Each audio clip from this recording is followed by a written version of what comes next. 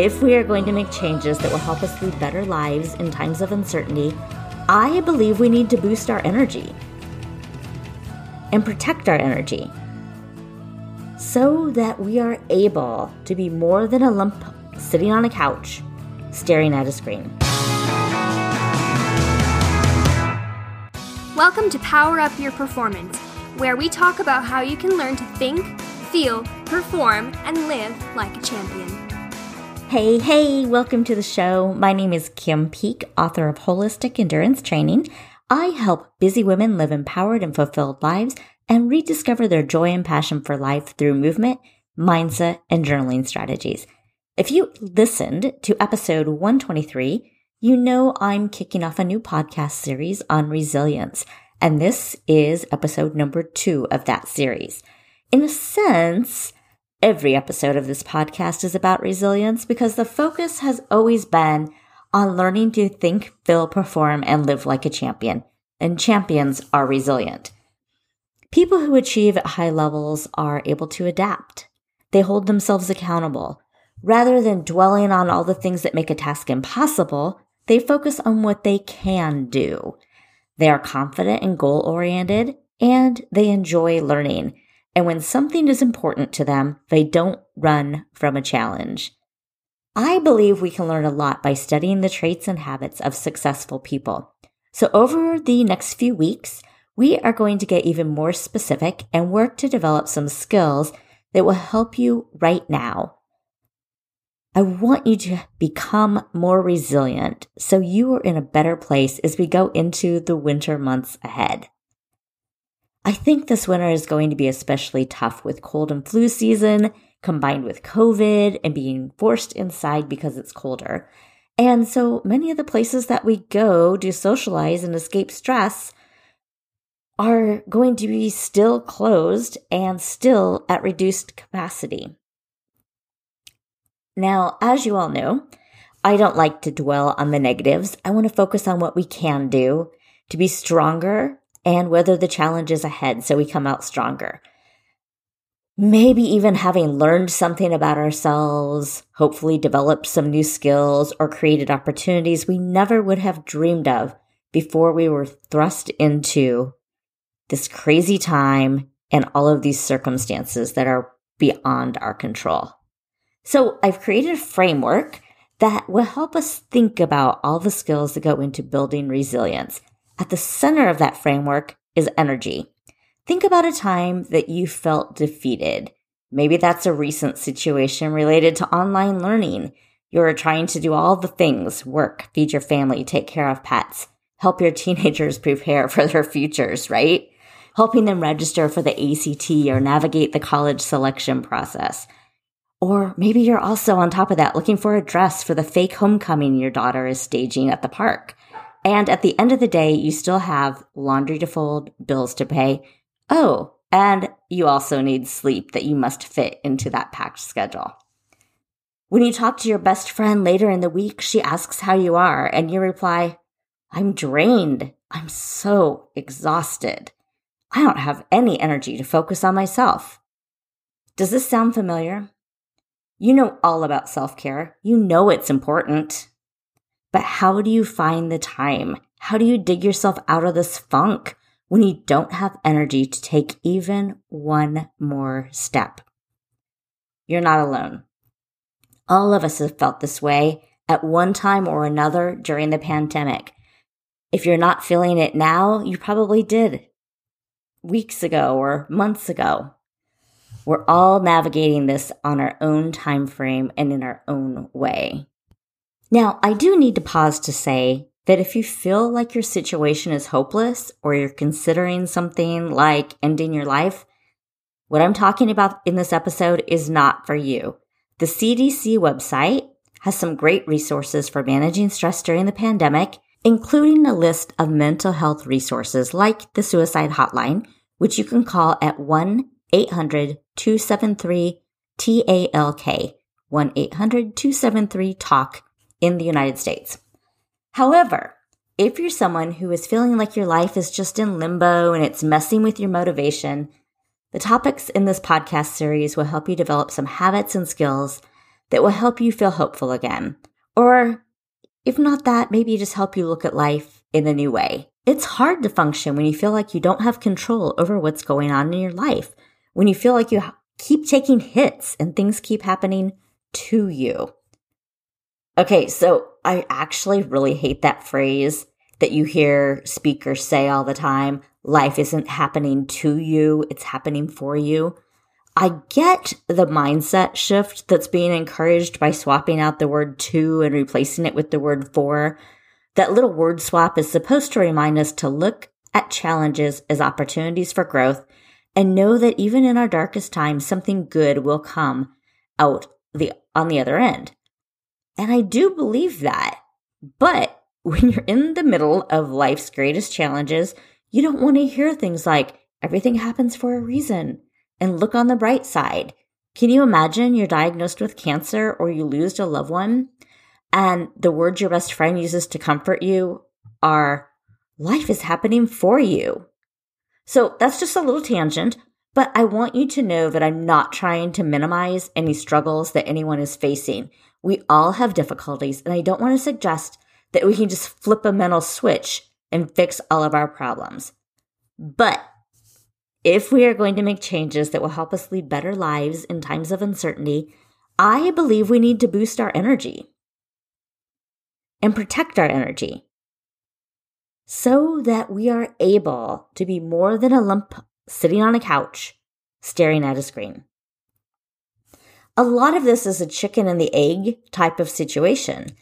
Do we have more energy because we closed a big sale at work or got a new job? Yes, probably, because good news energizes us. But we also have a greater chance of chasing our dreams and achieving those goals when we feel energetic. So that makes me wonder, how do we create energy? Well, first, let's start out with the obvious. Let's lighten the load. In that example I gave earlier, we had a superwoman who was taking on way too many tasks, trying to be a super mom, partner, and employee, solving everyone's problems and pushing herself to exhaustion.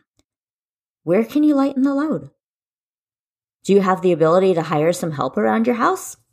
Could you ask your kids or your partner to pitch in? Could you swap babysitting with a friend to give you both a break? Could you join forces with friends to make meals that you each swap?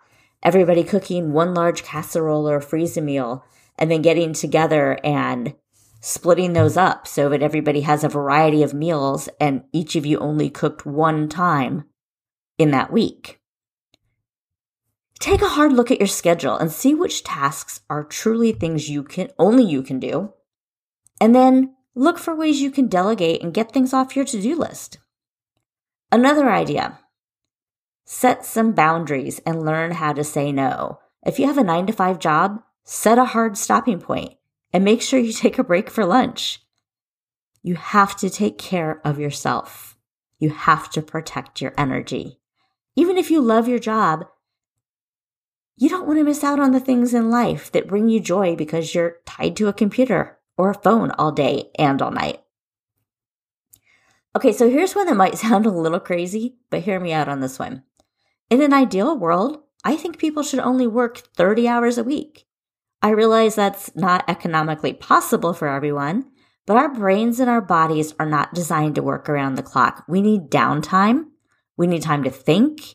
We need time to focus on things that we enjoy, things that are not work. If all we do is work all day and then spend our weekends rushing around trying to play catch up in a frenzy to do all the chores that we had neglected throughout the week, trying to cram all of our shopping into a small window, when do we have time for the things in life that really matter? And if you can't make it work to work less hours, find a way to make your schedule more flexible.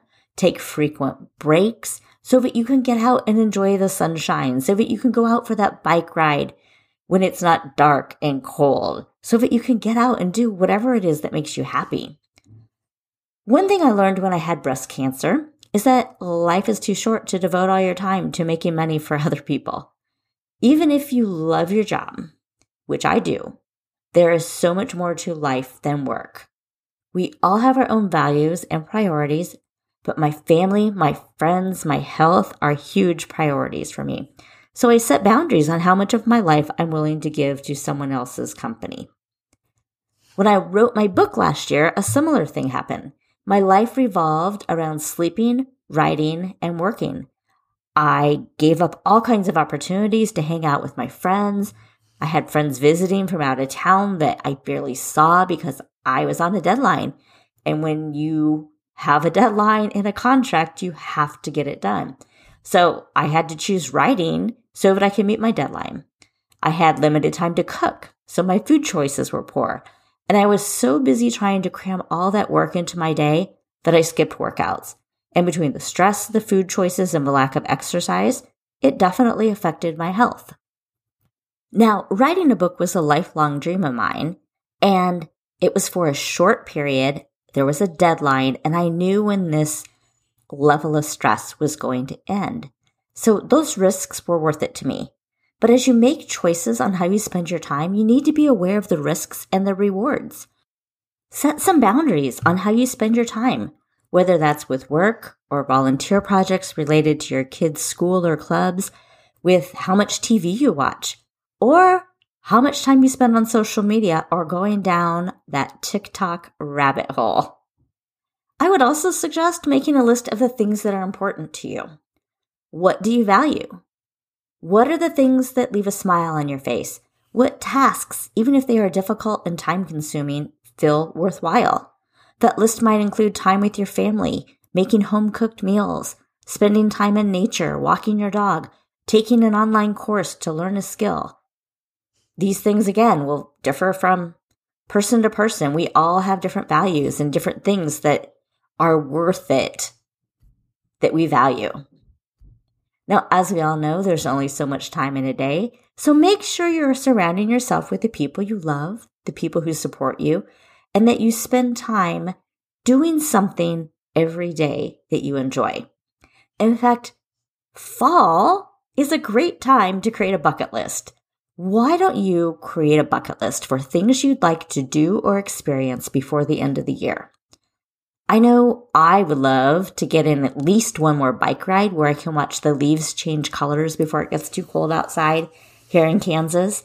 I think about a Halloween fire pit on the driveway with our neighbors and a socially distanced slow jog at night to see the Christmas lights in our neighborhood.